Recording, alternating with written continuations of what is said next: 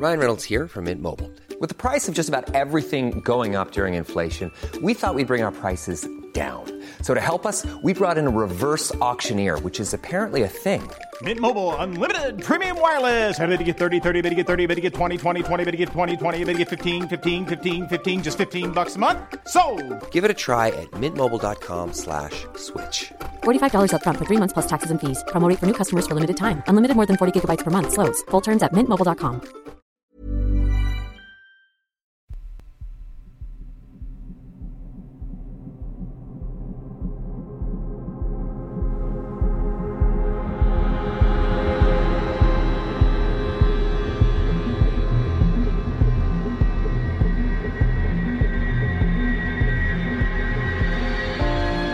Hello and welcome to episode 26 of Real Life Ghost Stories. We are back again for another episode. And we are not alone in the studio today. We have aliens. No, we don't have aliens. No? Okay. We've got a little visitor today. Hello. That's Will.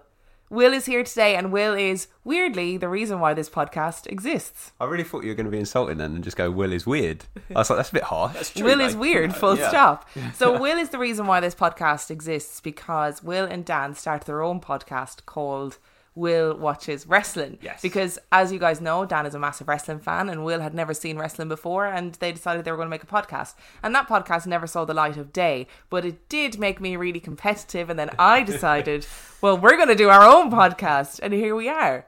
As we always ask everybody on this podcast, well, everybody is in Cass and Heidi, because they're the only two other people that we've had on the podcast. Did we ask him a question? Yes, we did. Oh, okay. What is your opinion of the paranormal? Are you a believer or are you not? I believe in its existence in the sense that it has an impact in the real world because people act differently because of their belief in it. I don't think that it is an actual thing. So we've got a skeptic in the house. Or a schleptic. Our film review this week is a film that all three of us went to see last night, and it is Pet Sematary. It was released in 2019. It has an IMDb of 6.2 out of 10 and a Rotten Tomatoes score of 58%. Would you like a synopsis? Yes, please.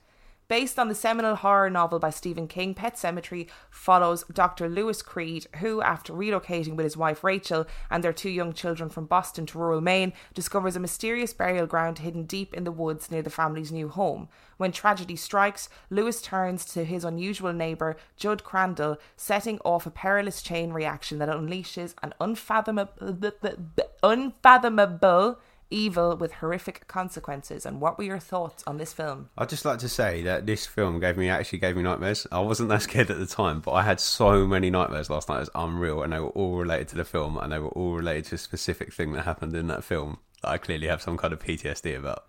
Was it the girl getting... Yeah. Yeah. The girl getting hit by the car all night, dreams about people getting run over. But So, Will, what were your thoughts on the film? Well, first I thought it was great to see Chandler from Friends getting some acting work nowadays. You know, he's a bit older, so slightly difficult to recognise, but he played the lead in the film. He does look madly like him. Yes. It's crazy. Yeah. There was a lot of foreshadowing in the film. I mean, I went in expecting another It because I loved it, and it wasn't an It. But I think that they did the best that they could with the story that they had. I also think that if Stephen King came and lived in this house for a day, he'd be like, my God, that cat was so accurate. Because when the cat comes back to life, the cat is an absolute bastard and just goes around scratching everybody, and they try and pick him up, and he like bites people. And I was like, that's just Bim. yeah, she's got a better coat though than him. Yeah, she does. Like Church's coat was a bit grimy when it came back from the dead. Well, when Bim came back from the dead, she managed to keep She's herself never died. She's meticulously been alive for clean. 110 years. But I thought it was, I didn't think it was very scary. And I guess, you know, it wasn't very scary either. But it was I thought it was more of a coming of age story rather than a horror story. I thought there were some scary moments in it. Yeah, but they're very predictable. Like, they were very jump scary moments, like the cat jumping out and stuff. It wasn't necessarily a terrifying film. And I think as a film, it was more about looking at death rather than looking at the actual horror of it, which was an interesting concept and how we deal with death as human beings. Yeah. It had a really freaky doll in it.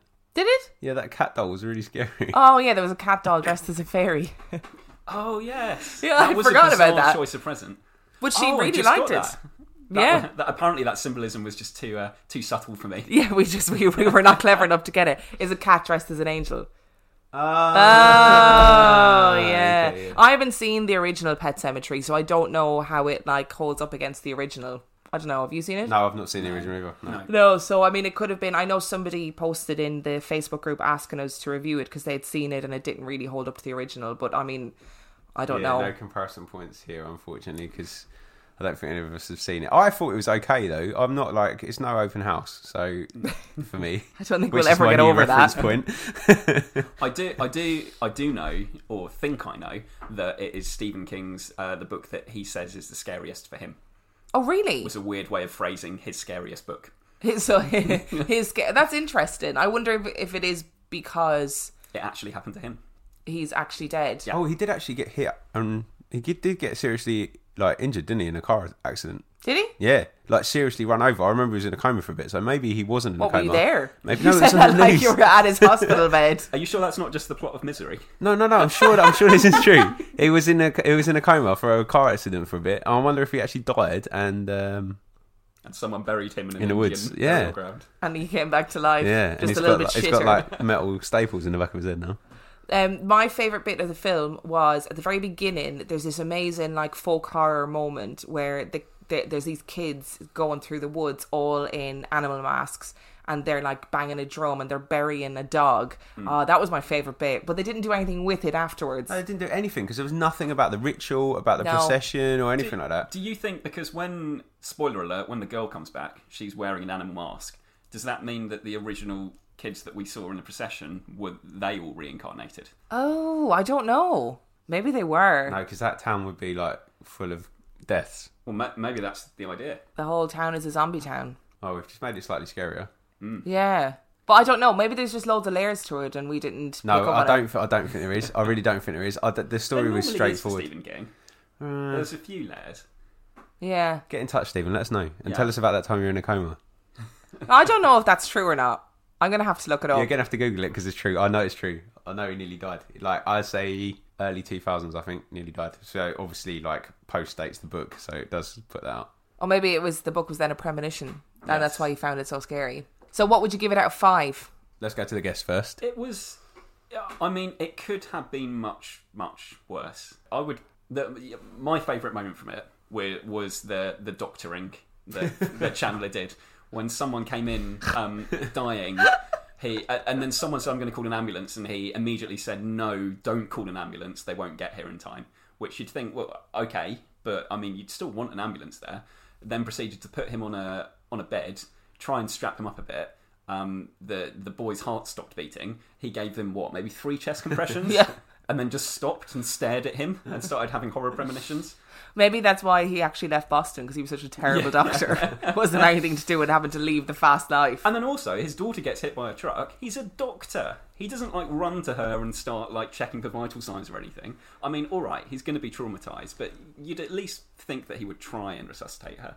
I actually think some of the best moments of this film came from his really poor reactions to everything. In terms of anytime he had to react, it was slightly delayed or not very. Well, I'm not going to lie. convincing. If I had to bury my cat and then the next morning my daughter was like, "Oh no, the cat's here. The cat's fine," I would have reacted a lot more strongly than he did. I wouldn't have just been like. You would have just slapped her across the face. I would have slapped her. Yeah. But it wasn't even that. It was before anything weird started happening. His reactions to things were just really odd, delayed and not really human, and a bit meh. Meh. I'll give it 3 out of 5, by the way, just to answer your initial question. 3 out of 5, Will. I was going to go for 4. I'll go 3.5. 3.5. 3.5. People are going to love it, the fact that you gave it a 3 out of 5, because they always laugh at the fact that I give everything a 3 out of 5, because I'm not easily pleased. I really liked it. I did really like it. I thought it was, and to be honest, anything was going to be at least a 3 after watching Open House prior to it, so... No matter what film we watch from now on, it will always be, the benchmark will always be Open House. Do you know what I should have done after Open House? I should have gone and rewatched The Breakup. Yes, maybe you would have seen it differently. Yeah. Maybe that could be next week's film review. I do think it was going back to the film, it was a good attempt. Yeah, I'm going to give it a 3 as well. It was interesting enough. It held my attention. There were some good moments. The bit at the end was ridiculous. Yeah. The kid had some hilarious lines. I love you, Daddy. Yeah, she did. The last sequence was ridiculous, but then a lot of horror movies lose it in the last. I thought she was quite convincing as like a psycho though. Yeah, she was a good little actor. I read a review today where they said that she stole the show, basically, and I think she did. I think she was a very good little actor. I was actually talking about the little boy when I said the kid had some good lines and a lot of responsibility when when they're like, stay in the car, don't open it, and the kid literally is a baby. I don't think they quite made up their mind about how old that kid was or what he could do, because quite a lot of his lines were him facing away from the camera and saying with perfect diction things that no 2-year-old should be allowed to say. And it reminded me of, remember that film we watched ages ago where the kid was seeing all the dead people? Yes. And they put a load of responsibility on this kid's shoulders, and the kid literally couldn't even talk. They're like, tell me exactly everything the dead person said, and he said like 3 words the whole film. It's just ridiculous. So 3 out of 5 all around if you were thinking of going to see Pet Sematary. 3.5. 3.5. Thank you. So we're going to go for an average of 3. Yeah.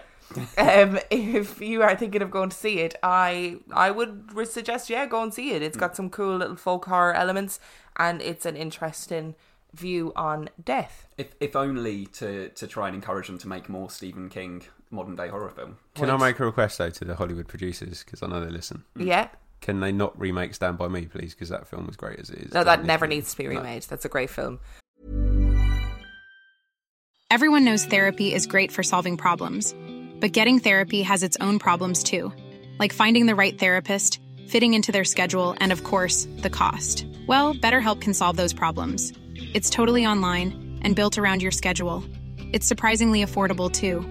Connect with a credentialed therapist by phone, video, or online chat, all from the comfort of your home.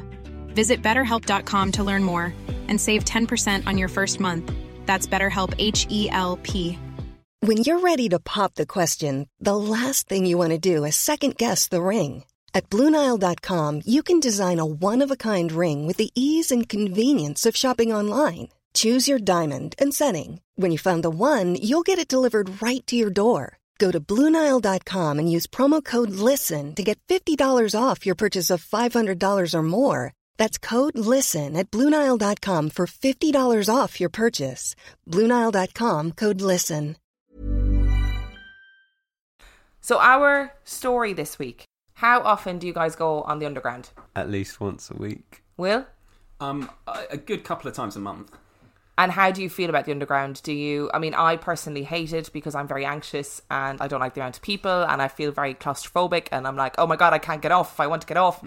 How do you guys feel about it? I love the Underground because I love London, but I hate it in the morning because there's too many people on it. And actually, some of the distances are quicker to walk than they are to get on the train, but nobody knows that. You might not love the Underground after this. I literally have to go on it this week. So can we just make sure that it's not too bad, please? All right, are you ready for this? No. Let's go. Every day, over 3 million people pass through the maze of the London Underground. Most of these people don't give a second thought to the intricate history of their surroundings. Within the tunnels of the London Underground, from its construction to the present day, there have been thousands of accidental deaths and suicides. Not only this, but the underground train system works its way through the skeletal remains of thousands of plague victims whose bodies were unceremoniously dumped in plague pits at the height of the rampant spread of the disease. The London Underground is the oldest underground network in the world, and with that title and the sheer number of disturbed souls comes a lot of real-life ghost stories. Hey, see what I did there? Very clever. Each story presented today comes from people who have worked on the Tube and believe that their experience is unexplainable. The Tube is monitored 24 hours a day by CCTV cameras, which are always manned remotely. In the summer of 2000, the CCTV monitor noticed a man standing alone on a platform at Liverpool Street Station. The station was still and silent, and the CCTV operator believed that the man had missed the last train home and was unaware that the train had stopped running for the night. This type of incident in itself wasn't unusual. What was unusual was that it was 2 o'clock in the morning, and there were no contractors scheduled to be in the station. He phoned station worker Steve Coates and asked him to go and escort the man out of the station. The operator explained to Coates there was a man in white overalls standing in the eastbound tunnel, but when Coates arrived, there was no man to be seen. Coates checked all around the platform, looked into the tunnel itself, and made his way back to the escalator to call the operator and tell him that the coast was clear. The operator was notably confused by what Coates was reporting and implored him to check again. Again, Coates checked. He himself now confused about why he was having to repeat the action. There was nowhere to hide on the platform, and there was definitely no one there. He again called the operator and verified the emptiness of the platform. The operator was panicked. He explained to Coates that he had watched Coates search the platform, and the entire time the man in white overalls followed him. He was by his side each step of the way. Coates had never seen him and asked the operator to check his equipment, thinking perhaps there was a glitch on the CCTV. There wasn't. The operator had requested that he go back a second time for that exact reason. Shaken, they ended the phone call, and as Coates turned to leave the station, he noticed a pair of white overalls neatly folded on the bench next to him. No one had passed him, no one had entered, and no one had left. Story number 1. So there's a naked man running around Liverpool Street Station, basically. Yeah, he just stripped really quickly, got his willy out, was running around. This sounds like a normal Friday night in London. So what do you think, paranormal or not? I think, I'm going to go paranormal, aren't I? You knew I was going to do that anyway. I've been very close to being on the last train in Liverpool Street Station before, and it's weird. It is a weird feeling when it gets to that point, because actually it's busy from the start of the day, and then it just towards the end it starts to really quieten down. So it must have been weird to see someone, because it's probably really empty normally at that time of night. I don't know where I'm going with this. I'm just saying it's empty. Yeah, well, I've actually never been in an underground station that was empty before, but I can imagine it's horrific. I imagine it's really scary and really eerie and really easy to get spooked. I know I'm not the skeptic, but it would be relatively easy to conceal yourself in one of those tunnels if the only way that the person on the platform was doing was peering into it, because it's just their darkness. They're the darkest tunnels, because that's the cool thing about them, is that you can see the train coming, so you know how close it is. But other than that, it's black. So it wouldn't be too, like, if you were naked. I love the way this has progressed to just a naked man. It wouldn't be too difficult to hide, but then at some point you'd have to come out somewhere, so you'd see it. You couldn't just disappear in the tunnels forever, I don't think, unless you were... You've not seen the movie Creep, have you, Dan? No, I haven't. No, it's all about a weird rat human hybrid that lives in the tunnels of the London Underground. No, I'm probably not going to watch that at all, because that sounds horrific. And it's got a little nest halfway down the tunnel. So. Maybe that's what it was, a little rat human hybrid in white overalls. But how do you explain then, like, I appreciate that there probably is places to hide in the underground. How do you explain the CCTV? So the guy literally watching this man beside him every step of the way. And it was a man. I got all this information from a documentary called Ghosts of the London Underground, because all of the other research that I did was all like the top 10 haunted stations in London, and they didn't have real people's stories. So this information all came from that documentary. A quick question, which will probably only make sense to your British listeners. Was this a Channel 5 documentary? No, I don't think it was. I'll have to look it up. I'm not sure. Channel 5 is... Channel 5. Channel 5 is like... Imagine if PBS was a for-profit station, and the kind of things that they'd have to do to get people to watch. It's that kind of thing, really. Mm. It's like when the National History... Is it National History that does Shark Week? Yes. I fucking love Shark Week. History Channel, yeah. Shark Week's so good, though. Yeah. Are you ready for another one? No, I don't think we've... Yeah. You ready? Yeah. I mean, aliens would be the obvious answer to what caused that last one. Will, you can get the fuck out. If this is what you're going to start, you're not welcome back on this podcast. I actually want it on record that I do think it was ghosts, by the way. I don't think there was a naked person there. I just wanted to explore that opportunity. Can I ask, if this was on a documentary, presumably they had the CCTV footage? Okay, Will, we're going to move on to the next story. Next story. Bank Station is one of the oldest stations in the Underground network. Andy Harkin had worked for the London Underground for over 30 years. In 1982, he was locking up Bank Station and was getting ready to leave. The station has 4 lifts, which needed to be checked nightly before being shut down to ensure that nobody was in the lift. Harkin had checked the final lift, shut it down, and had turned to make his way to the ticket office when it happened. 3 loud knocks came from inside the lift. He knew there was no one in there, and he knew that the lifts had been shut down. As he made his way across the main hall of the station, he heard the slamming shut of the doors in the surrounding offices. Bank Station Ticket Hall is located on the site of a crypt that was excavated and the bodies exhumed and removed to make way for the building. So the apparition there was 3 knocks? Yes. Okay, so I work in a lot of buildings in Kent and London that have lift shafts, and they're continuously making noises that they shouldn't be making. I'm not entirely convinced by this one, although the bank station, the historical location of Bank Station is fact. It's only built because rich bankers are lazy because actually it's like super close to Liverpool Street and they don't really need a station there. But yeah, I think this is probably explainable. Thoughts, Will? I'm sorry, I don't really see what the phenomenon is here apart from a lift creaking. 3 knocks is not a lift creaking. Well, it's not the same thing. What has been reported as 3 knocks is, and this idea of it being like on a burial ground. I mean, everything is on a burial ground of dinosaurs. Native American burial ground. He has got a point, actually. We haven't dealt with the possibility of Velociraptor ghosts. Shut up. I think that's something we should be talking about. No, we shouldn't. Right, people on this podcast don't know that obviously I'm terrified of aliens, but dinosaurs are my other kryptonite. I cannot deal with velociraptors, and I regularly have velociraptor nightmares, and it really freaks me out. Can I patent the name Velocispectors right now? That's good. Ooh, I like it. That is good. That's a film that me and Dan are going to make, especially for you. It's like my worst nightmare. Just to calm you down, so you don't worry, there is no recorded archaeological findings of velociraptors in the UK. Thank you. I feel really calm now. So it might be a ghost iguanodon, and they're not really scary. They're friendly. They're the ones with the thumbs. And they do little thumbs up. That's what they do. I have heard lifts this week making knocking sounds. It's just old lift shafts do that kind of thing. I'm going to have to... I do agree with you. Particularly if they're in a poor state of repair. I agree with you on this Sorry, mate. I'm sure there are hauntings in bank statements. There's hauntings in my bank statement is definitely haunted. Keeps disappearing. All that ghost money, where's it gone?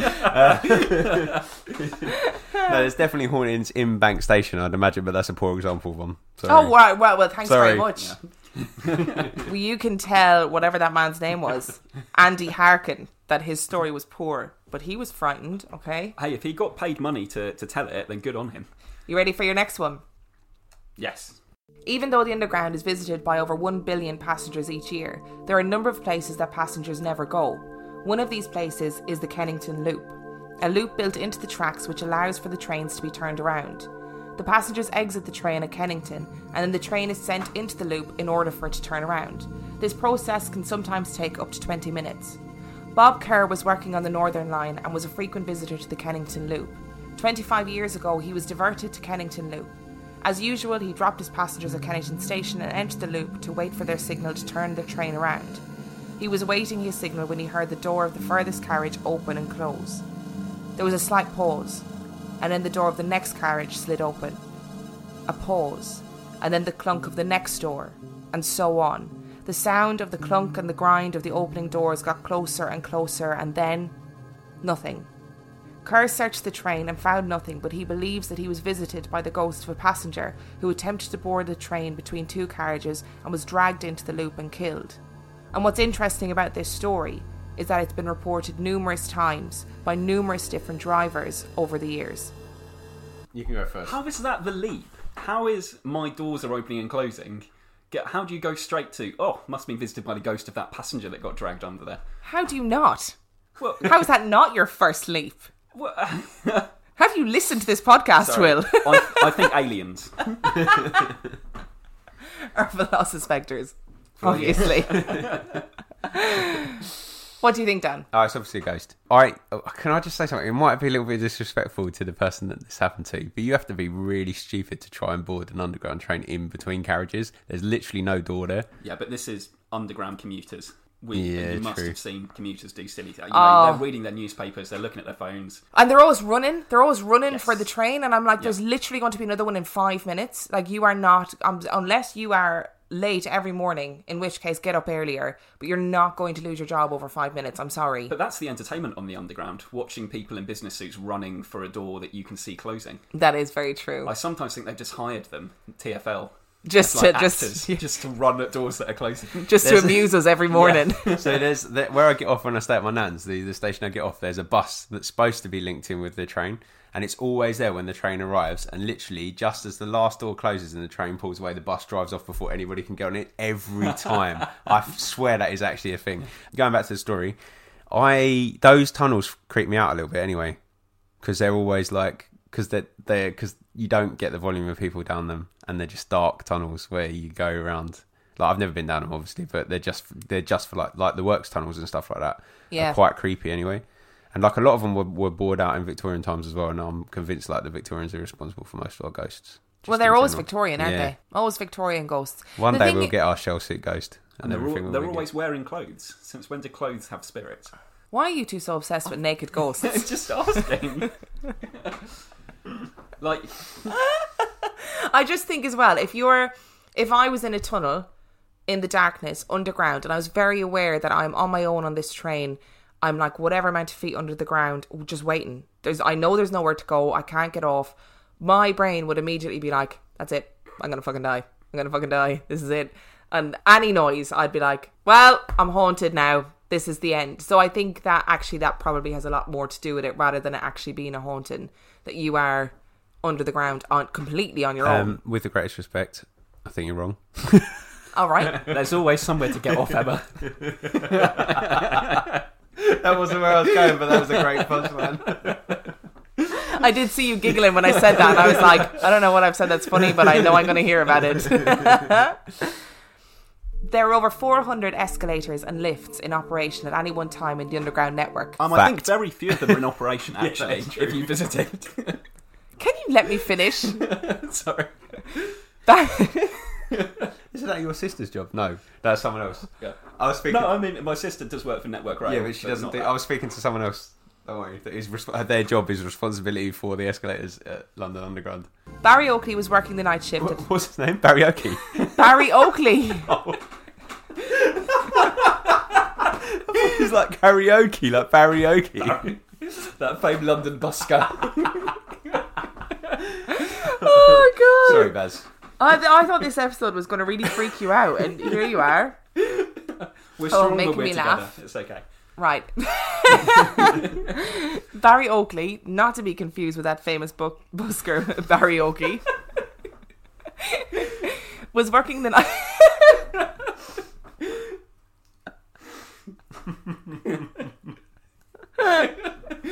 You need to change his name. Just call him Rob Smith. I'll just call him John. Oh God, I'm crying. John was working the night shift at Hyde Park Corner in 1978 and was responsible for ensuring that the lifts and escalators were shut down for the night. John and his colleague made their way to the supervisor's office ready to settle in for the night. At around 3 a.m, they were disturbed by a commotion in the main concourse. The escalator had come on, something which confused both men as there was no electricity surging through it and a key was needed to make it operational. The key was situated in the office that they had just left. The temperature suddenly plunged to below freezing, so cold that they could see their breath billowing in little puffs of smoke. John was puzzled and turned to speak to his colleague. His colleague was shrunk against the wall, pale and terrified. John, believing he was ill, rushed to his aid, and when he came around, he repeatedly asked John, "Did you not see it? Did you not see it?" Eventually he described a grotesque, snarling face that had emerged from within the escalator glaring at the two men. John's colleague left the station a few hours later and never returned to work in that station again. I will say that out of all of the things that you've said on this episode, Emma, I think the idea of a London Underground escalator moving is by far the most inexplicable and terrifying. It's something I've never witnessed in my life. This is true. That one, I'm sold. You've converted me. There is no explanation for that. I also think that his colleague was mental, by the way. That's my explanation for that. I don't think anything wrong happened. Why is demonic escalators not something that you can fathom? Demonic escalators. That well-known phenomenon. They've got the most teeth out of any bit of machinery. I do always get really paranoid when I go down the escalator that I'm going to get sucked in at the end. What station was it at again? Hyde Park Corner. Yes, it was. Yeah, blatantly someone has died on those escalators. I think when you're dealing with the underground, like, you're going to have to just accept the fact that there were plague pits all over London, and there's always going to have been people that died. And loads of people died in the construction of the underground anyway, because it wasn't, there was no health and safety back then. It was like throwing people down into a pit with a pickaxe. That's how they dug the holes. They just threw people against it. Repeatedly. But, right, so if we're working on the premise that it takes a lot of energy for spirits to apparate, I can already feel Will pulling faces. No argument here. Okay. Absolutely. He was completely deadpan. Why would you waste all that energy on turning an escalator on? How else are you going to get them out of the office? Like, luring them out. I'd isn't appear as a person and shout. it? Shout what? Barioki! What a shit name! The phrasing that you said, Emma, was something like the face appeared out of the escalator. Well, listen, I had to kind of embellish that a little bit because in the documentary they just talked about a face and then there was no explanation as to where the face appeared from. But I assumed because they were looking at the escalator that it must have been something to do with the escalator. That's far more understandable if it just apparated in front of the escalator or near the escalator rather than coming out of the escalator. All right, well, next time you can write it. So I'm just saying that this is clearly true. Actually, I'm just wondering, on a slightly sceptical note, this is in the 70s. Drugs? No, I'm just thinking, like, how new are escalators at this point? Is this new technology? Maybe they accidentally switched on, they just didn't realise. And they were panicking. Yeah. Like, oh God, we never knew these stairs moved.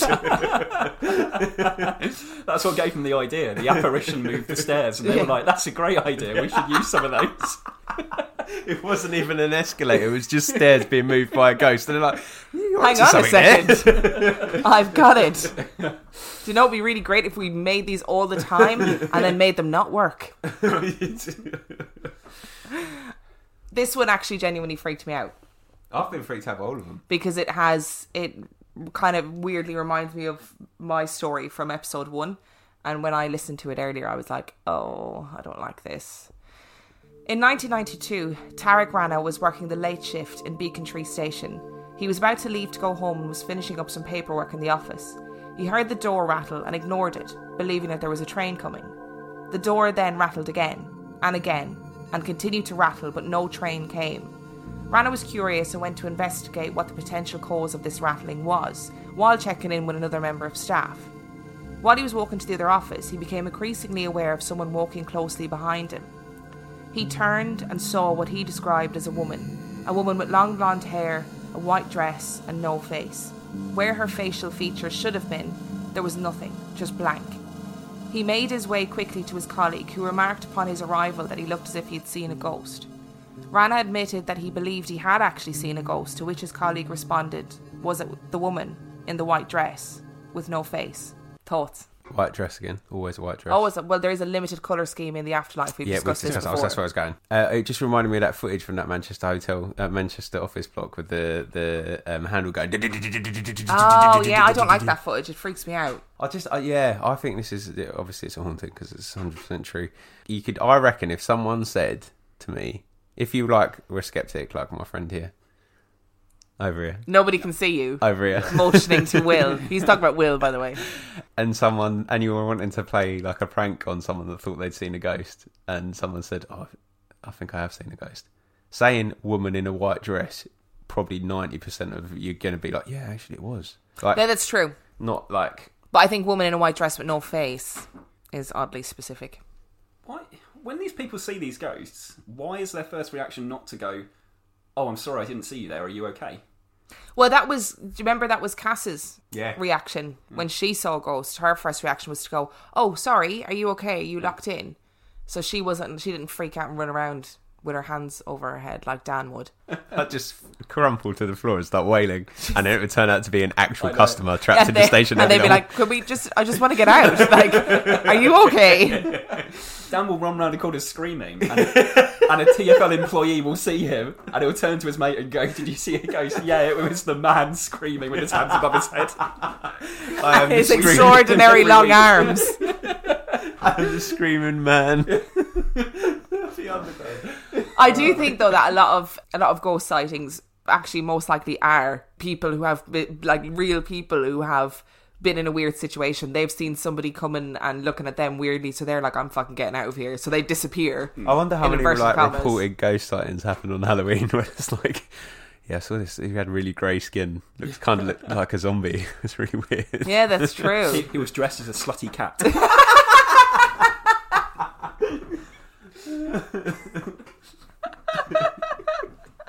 And he ran around screaming with his hands in the air as a slutty cat. I've got my Halloween outfit sorted for next year. Boom. There's in the next story that I have, somebody appears in this story who we've actually spoken about in great detail. We're going to have to play Spot that paranormal investigator. Zach Bagans? No. Oh. No. So I know you got really excited there, Is it but Cora? No, but I kind of wish it was now, because that would be funny, but no, it isn't. Are there any more paranormal? That's it? Yes, you'll know the name when I say it. There are many features that can explain a lot of these experiences, infrasound being one of them, but sometimes things happen that aren't as easy to understand. In 1983, a woman took a photo on the London Underground that baffled the world of science and continues to baffle to this day. This photo was taken on the Bakerloo line and ended up in the hands of none other than Maurice Grosse. Oh, of the Enfield haunting fame. Yeah. Karen Collette took the photo in a carriage on the Bakerloo line while showing her family around London. When Collette had the photos developed, she noticed something that shocked her.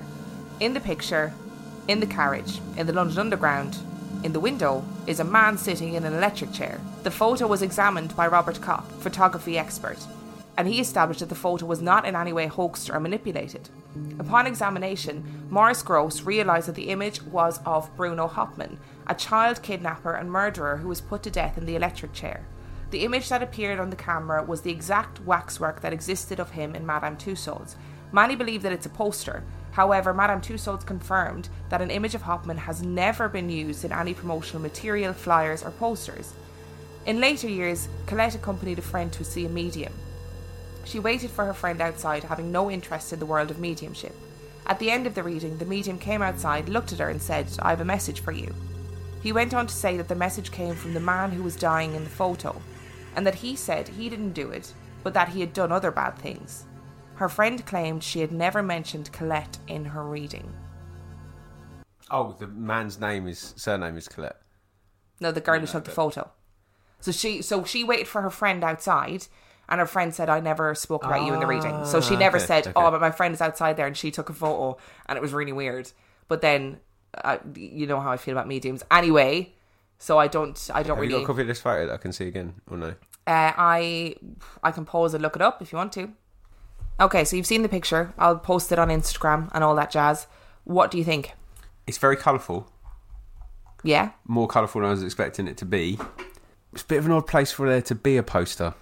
Don't tend to have posters in tunnels unless it's at a station. Well, the photography expert, when he said, it definitely hasn't been hoaxed, because it was just a point and shoot camera, like a disposable camera.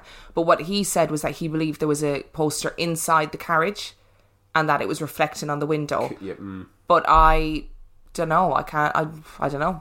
I mean, I'm not a photography expert. Are you not? No, I know, it's weird. But isn't that how double exposures happen? When there's a dark part of a photo, say a dark window, and then there's a mark underneath it. And I'm not saying it's a random scratch, but that's how double exposures work. Yeah, potentially. And you'd imagine if you were out with your family showing them London, like, you would definitely go to see the Wax Museum. Like, that would be somewhere that you'd go. But she claimed that she had never seen the waxwork before. And when Maurice Grosse said to her, "I know what this is," she went to the waxwork and she was like, "Holy shit, this is the same thing. This is exactly what I saw." So the lightning's quite interesting. It's the kind of special effect that you would put on a poster. Yeah, it is. To be like, come and see. Oh, look, it's the electric chair man. Yeah. The electric chair man, like a superhero, but the worst superhero ever. But I'm still like, I still think Mr. Grosse, my favourite friend. It's not his name, is it? It's Green. It's gross. Oh, you said this. You did this in the whole Enfield Photographs episode. You were like, "Mr. Green," and I was like, "Who?" My friend Mr. Grosse. Yeah. I still think he's jumping to conclusions though, because like of that era, a man wearing brown slacks and white shirt and getting electrocuted in an electric chair could be anybody. Because that's what happened to everybody in that era. No, but that's the kind of very common clothes for a bloke to be wearing in that era. So it doesn't, like, there's no indication that it's his face. Just to clarify, you're sceptical about the fact that it's him, but you're completely on board with the fact that it is a phantom getting electrocuted. Of course. Right. Just so, thank you for clarifying that, because I was confused. Was the electric chair a common thing in England? I really don't think it was. Was it? That was their Saturday night entertainment. Oh, I see. Still is in some parts. Actually, that would be an interesting thing to look up, because the last person that was executed in the UK was by hanging. Yeah, that was in the 60s. And I think hanging was more common. Electric chair is a very American thing. I don't think it was used in the UK at all. It must be for that guy for Morris to tell you who it is. It's not like an American ghost gone all the way over to London. But he knew Morris who it was. Isn't going to lie about this, Emma. But Morris knew who it was from Madame Tussauds, not from seeing the picture and going, "Fuck yeah, that's the guy that got executed by the electric chair." Right, we need more research on this. We need to come back to this. This can be a whole episode. Can I rather say not. I don't really want to do anything that has Maurice Gross linked to it because he's obviously easily persuaded that everything is paranormal. Well, that sounds familiar. I know. Weird, right? I wonder who that sounds like. I take slight objection at the wording of something that was in that little preamble there. Because as a skeptic, I know how incredibly annoying it is to people that do believe in paranormal for someone to come along and say, no, you're wrong, because this quick sciencey thing. But in that was an equally annoying thing where it said the whole scientific community has been baffled by this. Yeah, okay, well, sorry. Well, I'm just saying, like, what are you saying? One person had a look at it, and then all of science went, yep, we agree with that. The entirety of science. science. In front of Dr. Hawkins. He did actually look at it. And Who's Dr. Hawkins? Stephen Hawkins, right? Stephen Hawking. Stevie H. Hawking. Was he Hawking or we did this? No, We Hawkins. did. Was it Hawkins. Was he an S on the end? Hawkins. Oh, thank you. sorry. I think you'll find that he looked at this and he actually said it's got to be a ghost. And he actually And he represented the entirety of the scientific I retract community. my statement then. He did some sums and proved that this was actually a ghost. Did so. There. Yeah. I So see. therefore, the entire scientific community is baffled. Oh, wow. I stand corrected. Well, listen, Will, you're just going to have to embrace the fact that I've taken some poetic license for this one, okay? Can we just talk about it a little bit more before we move on? Yeah. So we need to know, firstly, whether this guy is actually British and whether this happened in Britain, Okay. because that would. Can ghosts like fly over the ocean? But I feel like you're not really like that's a lot of effort. Yeah, probably no. I don't know. Do you think they have special ghost ships? That's what ghost ships are. They're ghosts emigrating from one continent to another. That's just blown my mind. That's probably true. They have their own public transport system. They don't need to haunt the underground. Or maybe they do. Maybe they do need to haunt the underground just to get around. Yeah. Like, maybe they can't just fucking apparate from one place to the other. It's not like Harry Potter. Maybe they genuinely have to travel places. He's been on a really long trip then from America. It seems like a bit of a pointless trip just to tell someone that to tell someone's friend that took a photo of him that he's innocent. But I don't think he made the trip for that reason. I think that him being captured on a photo was just a fucking happy coincidence, and he was actually going to see his own waxwork and being like, they did not get me right. Oh, maybe he's going to sign it, like do a ghost signature so it's worth more money. Maybe. Do ghosts take holidays? I would imagine, yeah. I'd imagine haunting people takes a lot out of you, and you'd need about 2 weeks off in the sun a year. Maybe it was just a day out for him. Maybe. We just happened to be caught. Bad luck. Yeah. I also feel that if you were a ghost and you were executed, that's probably not the pose you'd be seen in, unless they were actually going through the place where he was executed. Like, No. You appear in what was the most traumatic moment of your life because that's when the most ethereal energy was created. okay, fair I'm play. sorry, I thought you were a skeptic. But I can't be a skeptic without first studying what it is that people... Right. I'm not see. just going, I don't believe in ghosts, but I don't know what ghosts are or are supposed to be. But I have no reasoning behind it. Okay, I respect that. I get that, right? So, like, if you've been beheaded, yeah, that's why you see headless ghosts, right? They're still walking around. If you've been electrocuted, they are still walking around, aren't they? Yeah. So, but if you've been electrocuted and your ghostly form is in an electric chair, that must be so awkward to get about. Like, imagine that journey from America. He's got to get onto the ship. And that means not only do clothes have spirits, but also furniture has spirits. Well, there are a lot of people who believe that furniture, gets imprinted by traumatic experiences. That energy gets imprinted onto furniture. I've just imprinted all over your sofa. No, Will! Don't imprint on my sofa. But we're not talking about imprinted furniture. We're talking about ghost furniture here, because that chair was not in the underground. So the chair itself is also a ghost. Yeah, that's really annoying. It's kind of Beauty and the Beast vibes. Yeah, but they're not ghosts. Yeah, they're not ghosts, but I never said they were ghosts. I said it was Beauty and the Beast vibes. But this is a ghost. Yeah, I get that. You're so annoying. I hate this episode already. Are you ready for another story? Yes. Yeah, I liked that one. In Bank Monument Station, Cliff Archibald was checking the CCTV monitors in his office after the station had been emptied and closed. At 2 a.m, he noticed something strange. A little old woman, dressed all in black, was standing in the middle of a corridor. Archibald connected his radio and made his way to her in order to escort her from the station. When he reached her, she was still standing at the end of the corridor. He called to her. She looked up at him, turned, and moved into one of the side corridors. Archibald called after her and ran through the corridor in order to get to her. When he reached the corridor that she had walked into, she was nowhere to be seen. He ran to the end of the corridor. It was gated and padlocked, and there was nowhere else that she could have gone, but yet she had disappeared into thin air. Sarah Whitehead spent 25 years returning daily to the bank area, dressed in black, to mourn the death of her executed brother in 1811. It is believed that her grave was disturbed in the building of Bank Station. And she's apparently seen really regularly. Yeah, I've heard this story before. Yeah. And it's slightly different guys, but probably not from Cliff Archibald or whatever his name was. Why have all these people got such bizarre amazing names? Cliff Archibald is a great name. That's his real name. Wow. I like Yeah. it. Good for him. I know, well done, Cliff. Is Cliff short for Clifton? Clifford. Clifford. Clifton. Clifton. Clifford. Might be Clifton. Well, if you're a Clifton and you're listening, can you please message in? Watch us get a load of messages now being like, my name is Clifton. That would be annoying. And then I'll be raising my eyebrows to you again. Was it Clifford the Big Red Dog? Yeah, Emma doesn't know about the big red dog, but yeah, it was. It wasn't an island thing, I don't think. Is that an American thing? No, well, it was probably American at some point, but it was over here Yep. for ages. Yeah, I'm I don't too know. old for it, but I've seen it. It's a really big red dog. I gathered from Clifford the Big Red Dog. So now that we've explained that, And now we've explained that phenomenon, we can move on. This is a definite haunting, though. This is a haunting because I've seen loads of responses about this, about the same woman in the same corridor, and it's actually factually proved that this woman... Oh, she did exist? Right, yeah, and her brother was... it's been actually factually proved, has it? No, the woman that actually... Is that a double negative? No. It's like a double positive. Actually, factually. If I was marking one of my psychology essays on my students, I would say it has been strongly suggested, hasn't been proven. It's... No, but I'm sure there's like historical records that this guy she existed. Yeah, and he was executed. That is true. But this story, the guy, so Clifford Archibald, great name, when he was telling this story in the documentary, he was like, I just want to put it out there that I don't believe in ghosts. I still don't believe in ghosts. I have no interest in the paranormal. So I want to put out a missing persons for this little old lady that's been... So he was like, so this little old lady is still in that tunnel somewhere. But he was like, the reason why I'm telling you this is just because I can't explain it and I don't know where she went, and it will stay with me until I die because I just don't understand it. So the door at the end of the tunnel, or the end of the corridor, was gated, right? It was, when they have the spiral staircase and they gate the bottom of them and so they're padlocked. What if she was really emaciated? Really skinny. Yeah, and she just went... Oh, do you remember that episode of The X-Files? Oh, where the guy is like jellyish. I've only seen what we saw on Netflix in Canada of the X-Files. That's all I've seen. But it was one of the episodes we watched where he was like jellyish and he could slip into slip into little holes. Always a place for him to get off. This is shocking. Stop it.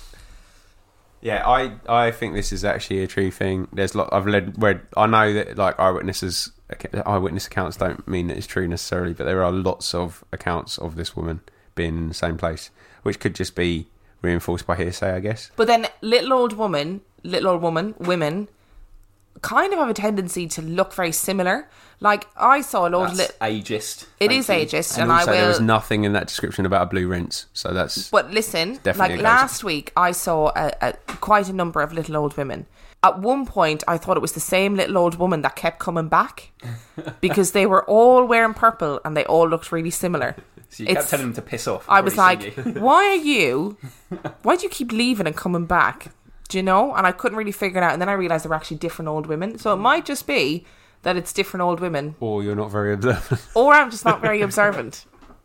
But I don't think, if I was in his situation, I think it was a ghost. I don't think I'd be the thing is with me is that it's a very clear description of this woman in that she's wearing black. Old women, stereotype, don't tend to just walk around wearing black these days. It's not a very common thing.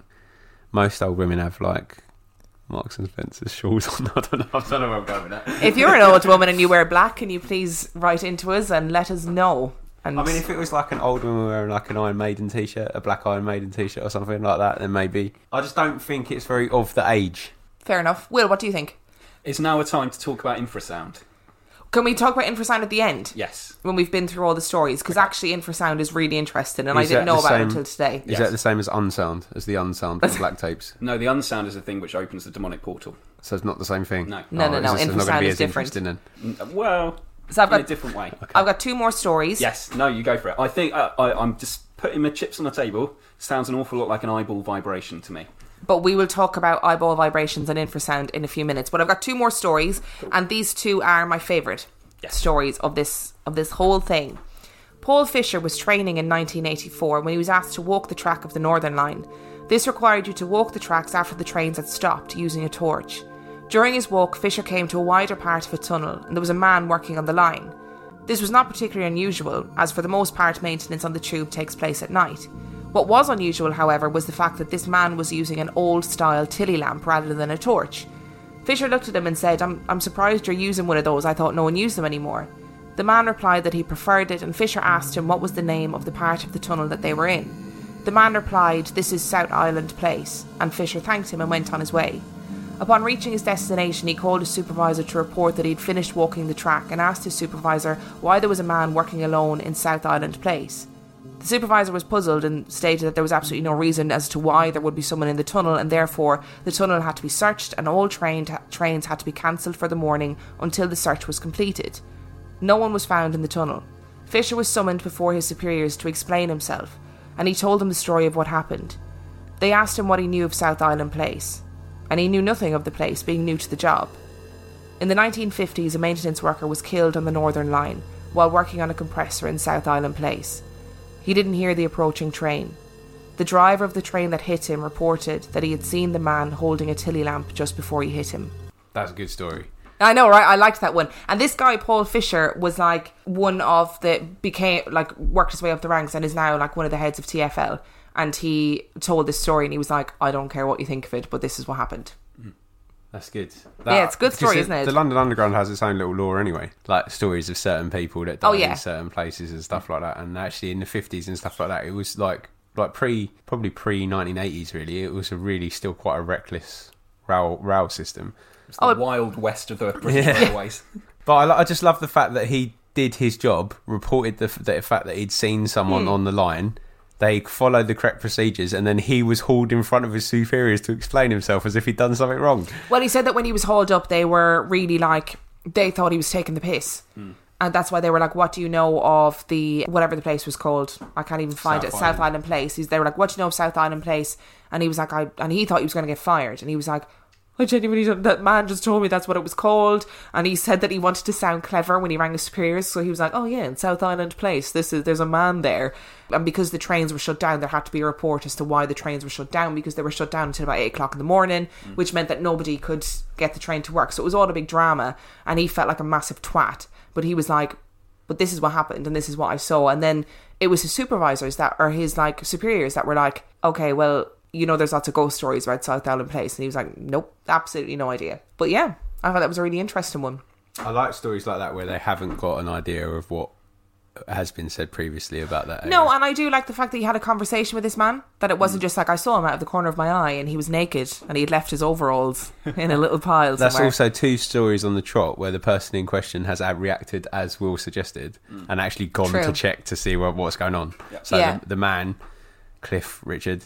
Cliff Richard. He went and checked on the old woman, which was the right thing to do. Yeah. And this person spoken to the railway worker, which is what you do when you're walking the tracks. That's something you should do, because obviously that's your job. You're supposed to be checking it's clear before the next trains go.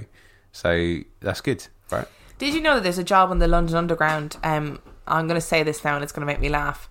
But there's people who work on the London Underground called fluffers. Now, that's also, do you know what that is, Dan? Is it the same as flappers?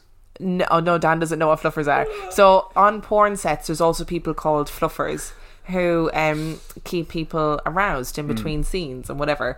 But fluffers on the Underground have a very specific job, and their job is to collect hair from the tunnels.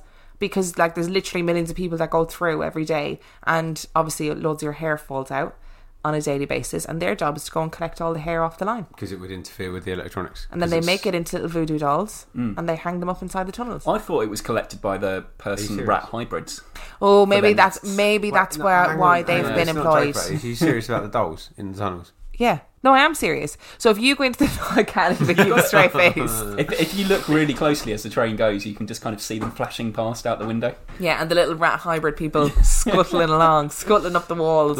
If you've never seen a mouse before in your life and you'd like to see one, I just recommend standing on a platform and any London Underground station. You will see one. They're so cute. Yeah, they are so cute. I've got a problem with mice. Rats? No, you said larger, bigger cousins. I'm not a fan of. Have you seen a king rat? Do you know what a king rat is? King rat is a genuine phenomenon what it is it's loads of rats. Yeah, that have all lived so nest close together, yeah. That all of their tails have become tangled in a big knot. No, So that's genuinely happens, yeah. They're called king rats. And it's like a big fucking ball of rats. Yeah. Basically. Imagine someone picking up a ball of rats and throwing it at you. Down, I can't imagine at your anybody face. wanting to pick up a rat full stop, let alone... I would. Oh, rats. They're No. cute. Sweet. They're so cute. Are you ready for the final story to change the subject away from rats and Depends whether balls there's of rats? rats in the story. There's no rats in the story. John Graham was a station foreman working the night shift in Bethnal Green in normal 1981. Normal name. He had secured the station and went to the office to do some paperwork. There's a real theme of people doing paperwork in these stories. Do you know what that is, though? Because during the day, they've got other shit to do. Yeah, And but the paperwork also, always if happens at I the was end. on TV, I wouldn't be like, so I went to the office and... Stealth wank. That's not where I was going, but okay. I'm not usually this rude. No, I would not say that on TV either. Right, this story gets really serious, so I'm going to have to rein it in a bit. You ready? He had secured the station and went to the office to do some paperwork. Suddenly, he heard the sound of children crying. He dismissed it at first as being his imagination. The crying became louder and louder and was soon accompanied by the sound of women screaming, people running and crying. The sound continued to become louder and louder until it was a cacophony of panic that went on for approximately 15 minutes. Graham left the office and went to the main concourse where he stayed for the remainder of the night. He refused to work in Bethnal Green at night after that. 173 people were crushed to death at Bethnal Green in the worst civilian disaster of the Second World War. The air raid siren had sounded, causing people to rush to the underground. In the rush, an anti-aircraft weapon had misfired, causing a panic. The majority of people crushed were women and children. There are so many stories that haunt the underground. Like the Bakerloo line ghost. Apparently if you travel the Bakerloo line at certain times, you can see the reflection of someone sitting next to you, even if the seat is empty. The screams of Anne Naylor, who was murdered, are heard around Farrington Station. The train of the dead, a train which supposedly transported bodies, is still heard travelling through abandoned tunnels. Over 600 bodies were exhumed and moved in the construction of the Jubilee line.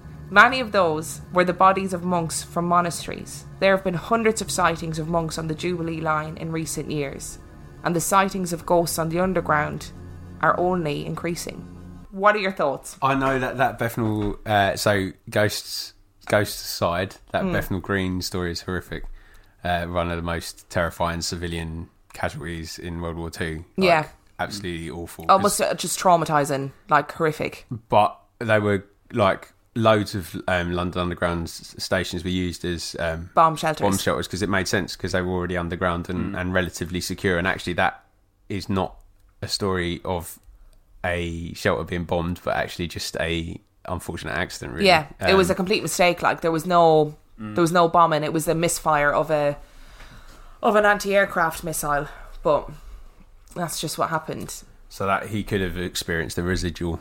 But that guy, this is awful, but the guy who told that story was literally the most boring man alive. And I listened to it and I was like, this is a great story, but oh my God. Seriously, this actually, like, how can you be so boring telling this story? But he, again, was another one who was like, I've never believed in ghosts, never saw a ghost, don't believe in anything like that. But he said, but something happened that night in that. Can I just throw out there? Yep. If I was ever if I ever saw a ghost... I was like, I'm not talking about little girls in hotels. I'm talking about like actual ghosts that I was 100% certain of. If some TV crew came to interview me, I would not go, yeah, I'm really scared of ghosts all the time. Yeah, I totally believe in them. I'd be like, yeah, I don't normally do And then they'd discover the podcast and be like, this man is clearly a liar.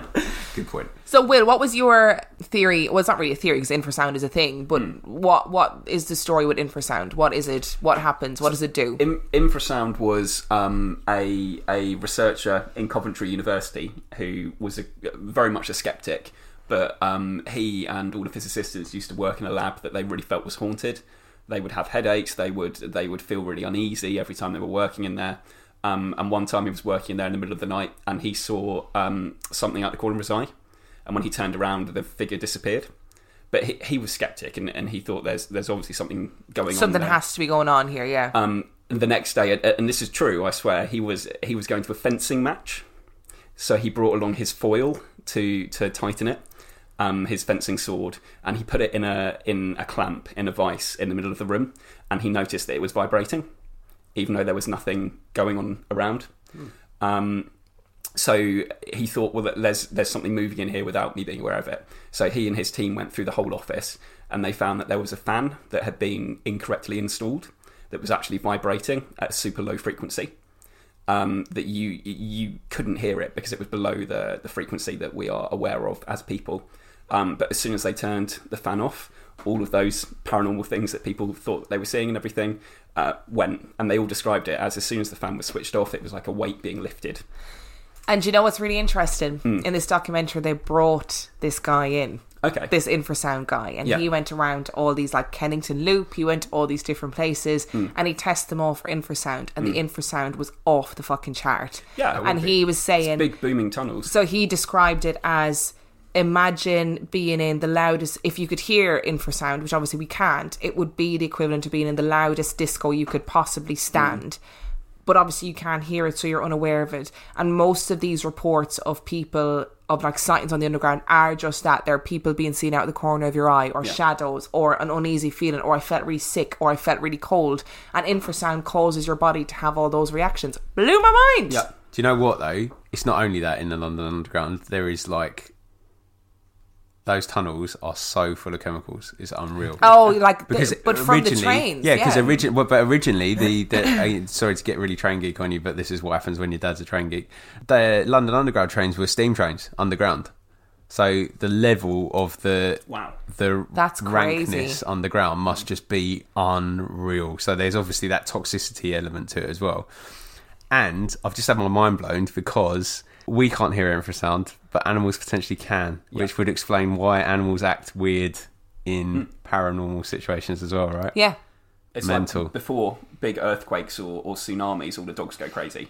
Oh, that is so true. Do you remember there was an earthquake in Kent a couple of years ago, and I woke up before it happened, and I remember waking up and immediately thinking something is wrong. Something's wrong, and I don't know what it is. And I was really panicked, and I felt really sick, and I was like, oh, something's going to happen. And then the earthquake happened, and I was like, an animal? Yeah, I am. And I was like, was that a fucking earthquake? Like, where am I? But all the dogs and everything were going completely mental. Were going berserk. And then I thought I had some sort of gift, but actually it's probably just infrasound. This is it, because you can't hear it, but you sense it because your body is vibrating and your organs vibrate and you don't just think you see something out the corner of your eye. Your eyes are actually vibrating if it's loud enough and strong enough, which cause those shadows in the corner of your vision. Yeah, so the guy went to he went to pretty much all of the places in the documentary and all the places in these stories, and in all of the places there were spikes of infrasound, and he was like, you're dealing with an underground system that is full of machinery, and that's the reality of it, and that infrasound is impacting people, and that's why you have people who go, that part of the tunnel, you know, there's something's there because it makes you feel sick. And he went into this, I didn't even write the story down, but there was this tunnel where people were refusing to work, and it was one of those abandoned tunnels, and people were like, no, we're not working there, something's happening in it. And he went into the tunnel, and not only was there infrasound, but there also was the wind, you know, the wind that you hear, that roar before the trains come, well, you could hear that, but it also caused the doors to bang and like stuff to move and stuff to like fall off things because of the vibrations. And he was like, there's nothing paranormal here, but it's just stuff that we're sensing and not actually being able to put our finger on what it actually is that's happening. Maybe this wasn't a Channel 5 documentary. I'm warming up to it now. You know, it was really interesting. Yeah. Like, it was they had this guy on it for was he called Van Kilmer? I have the name Van Kilmer in my head. Val Kilmer is a Batman. I know. I thought his name was Vic something. It might have been. I don't know. Okay. It was his first name is like Van or but they did talk about him being from a university and that he had studied infrasound and that he went to like paranormal places and tested to see if the infrasound was stronger than normal. And even places like, so the one where he heard the screaming of the children and the in Bethnal Green, so he went outside and he recorded all the sounds outside. And for whatever reason, whatever way the building is shaped or whatever it is, the sound travels differently through the building. And all the sounds that you hear outside are somehow magnified inside. So when that man was on his own, he was like, I'm not saying this is what happened, but the likelihood is what he was actually hearing was outside, and it was magnified within the building because the building was empty. Yeah. All those screaming kids at 2 o'clock in the morning. That's what happens. Yeah. I think that infrasound explains how many stories have we had? 7? I don't even remember how many we've had. It doesn't explain the technical things. And it also doesn't explain having full-blown conversations with apparitions. Like, it explains it explains the out of the corner of your eye, but there's the guy that Cliff Richard who chased the woman down the road, down the tunnel. Yeah, the little woman in black. And then there's that bloke who's on South Pacific. Did he go to South Pacific Island? Or whatever it's called?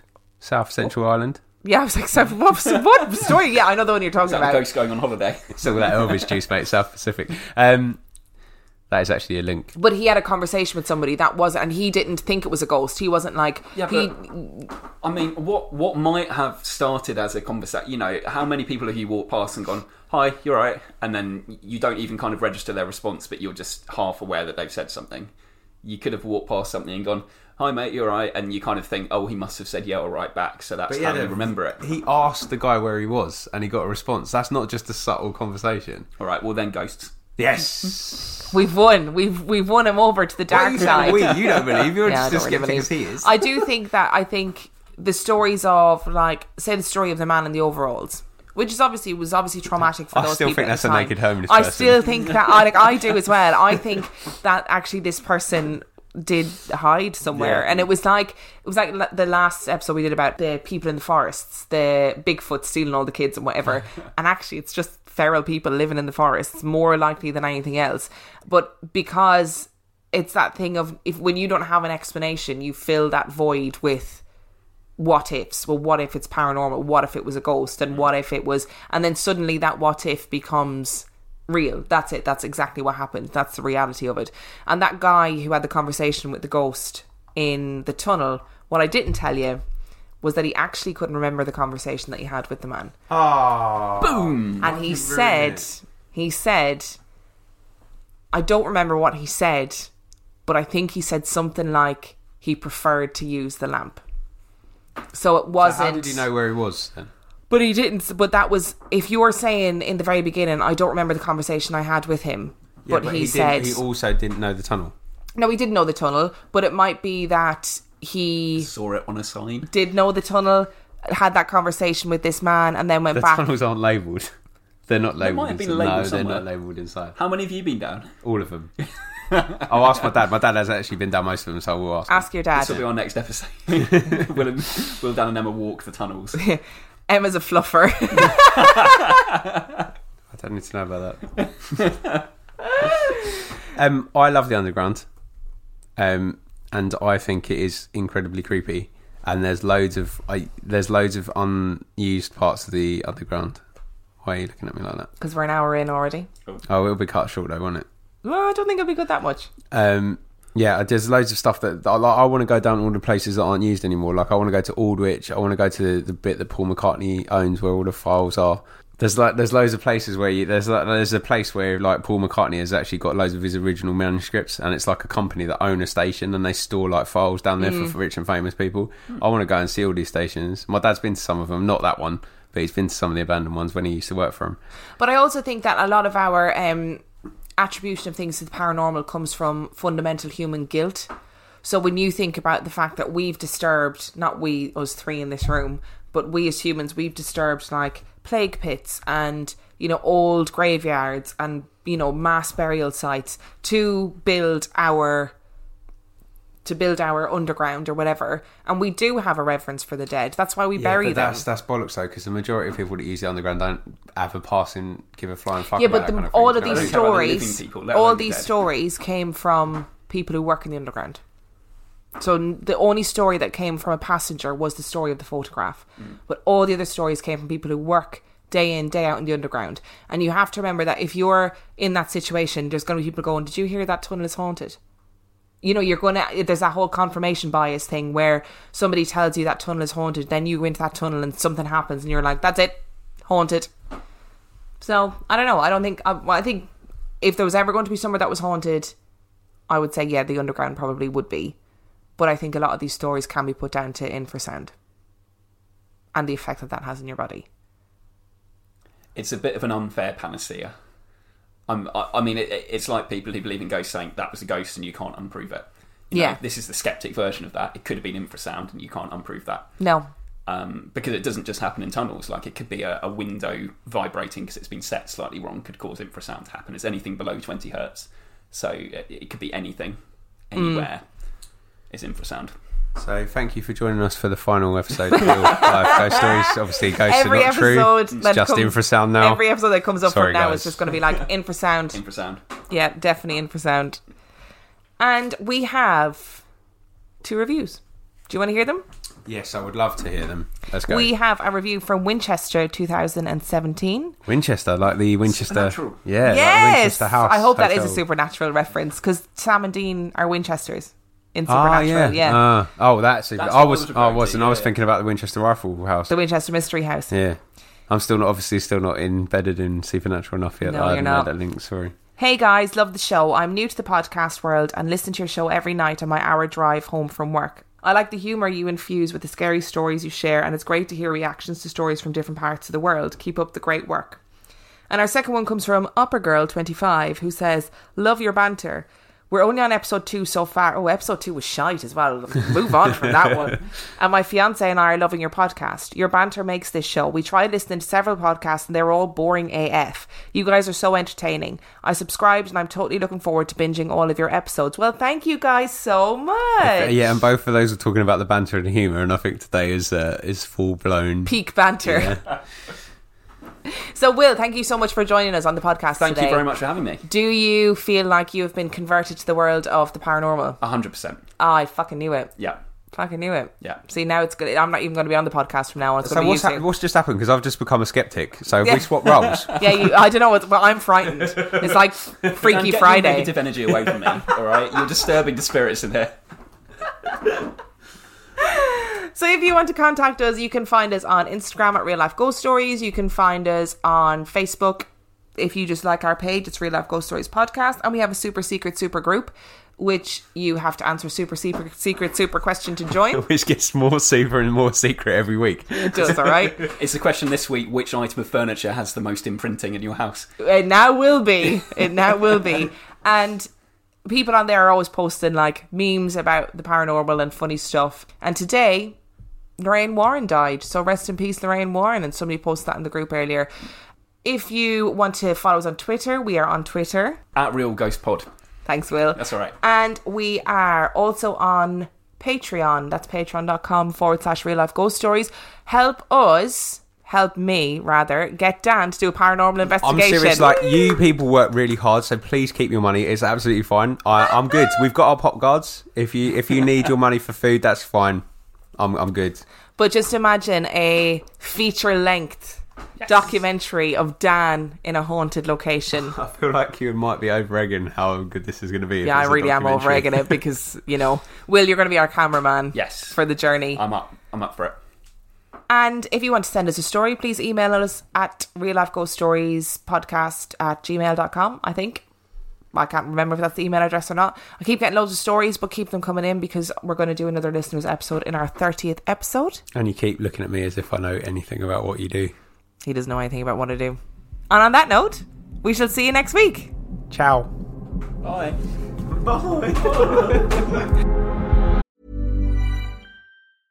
Even when we're on a budget, we still deserve nice things.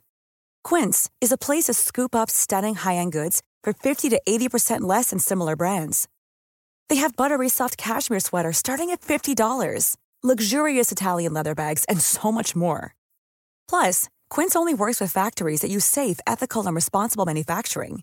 Get the high-end goods you'll love without the high price tag with Quince. Go to quince.com/style for free shipping and 365-day returns.